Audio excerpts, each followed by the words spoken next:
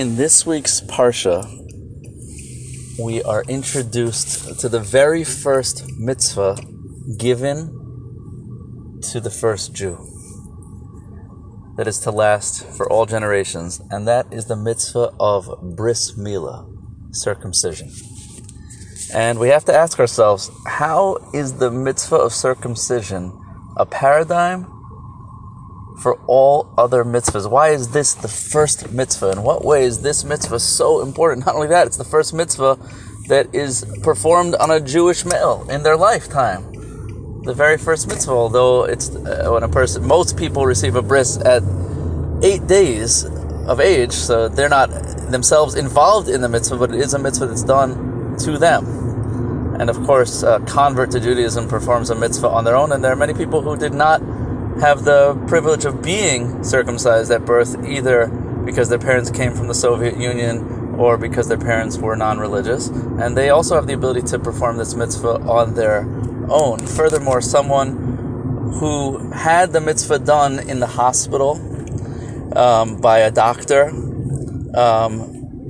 would need to do an additional procedure later on in age, properly done by a rabbi, in order to complete their bris in a kosher fashion. So the mitzvah, again, just to recap what the mitzvah is circumcision performed on the 8th day of a male child's life, or after the 8th day if for some reason they weren't able to do it at day 8 for medical reasons, or because there wasn't a rabbi that was able to come to that location. So then it would be kosher anytime after that. But a bris done before the 8th day or performed by someone who was not a rabbi would not be kosher. So what's the significance of the 8th day, and what's the significance in general of this mitzvah, and why? Another question we might ask, if it's for some reason a male is not meant to have this foreskin, so why did God create us that way? Why are we born with it? Just make us born without it, and then you don't need anything. So I believe the answer is as follows. It's interesting to note that the very first mitzvah given to mankind was the mitzvah of being fruitful and multiplying. So there's no coincidence that the first mitzvah given to the first Jew also involves this very sensitive part of the body and the act of procreation.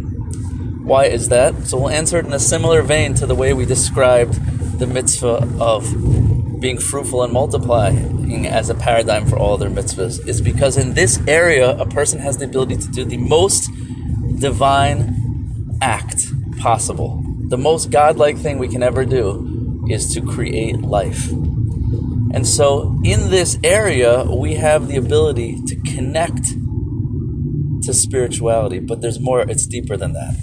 Because what is a bris? What does the word bris mean? A bris means a covenant or a pact or a very deep contract of relationship. God says to Abraham, I want to have a relationship with you and with all of your ancestors. And the sign of our relationship is going to be in the most physical part of the body. Because what happens in the act of procreation is we bring a soul down into the world, and that's the male's responsibility. And then the female responsibility is to take that soul and put it into a body. So procreation is the act of bringing spirituality into physicality, which is essentially the most godlike thing we could do, because that's what God did in creating the world, was bring spiritual existence into physicality. That's his design for this world. His purpose in this world is to create a dwelling place below, in the physical. God says to Abraham, there may be other forms of spirituality that existed before Judaism that involved meditation, disconnection from physicality. God says, I want to be present with you in the physical, through the physical. And we'll touch more on this next week as we discuss this theme further. But that is the theme of bris, is that in the physical is where our relationship with God takes place. And finally, the question is why on the 8th day, the number 7 in Judaism represents the completion of the physical world, the completion of nature, 7 days of the week, 7 seas, 7 continents, 7 colors, distinct colors in the rainbow, 7 notes in a traditional Western musical scale, 7 Harry Potter books I always like to add in. Number 7 represents completion of the physical world. That's the 7 days of the week. And the 8th dimension is that which is beyond the physical. It's the miraculous, the supernatural. And the message of bris is that we have to transcend our nature. That's specifically why a male needs a bris and a female does not. Because a boy, a man, is more deeply connected to physical externalism, physicality, testosterone, aggression, independence, competition. The male is by nature very disconnected from spirituality. Men naturally don't like to share their feelings. They don't like to talk so much to others. They are much less communal and much less connected to the idea of giving and spirituality. In order for men to become spiritual, they have to disconnect from the physical. They have to cut away from their physicality, to transcend their physical nature, to elevate themselves to the level of spiritual. That's the connection to the 8th dimension. Women, on the other hand, although they certainly have to work on themselves and overcome their selfishness and their jealousy and their anger, they don't have to break their nature. They're by nature much closer to physicality, to spirituality. By nature, their nature is towards community, connection, giving, child rearing, family. And so for a man to become spiritual, he actually has to go against his nature. For a woman to be spiritual, she has to go within her nature. So that's the message of bris, is that there's always room for improvement. We're not in this world to be the way we are. We're in this world to transcend our nature, to go beyond our nature, and to perfect ourselves. We were given raw materials, and we have the ability and the obligation to perfect those raw materials.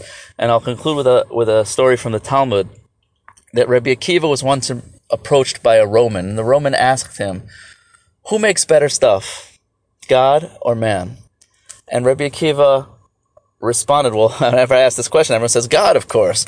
Rabbi Akiva did not agree. Rabbi Akiva, and that's what the Roman expected Rabbi Akiva to say, and then they would have responded by saying, oh yeah, well, what about bris?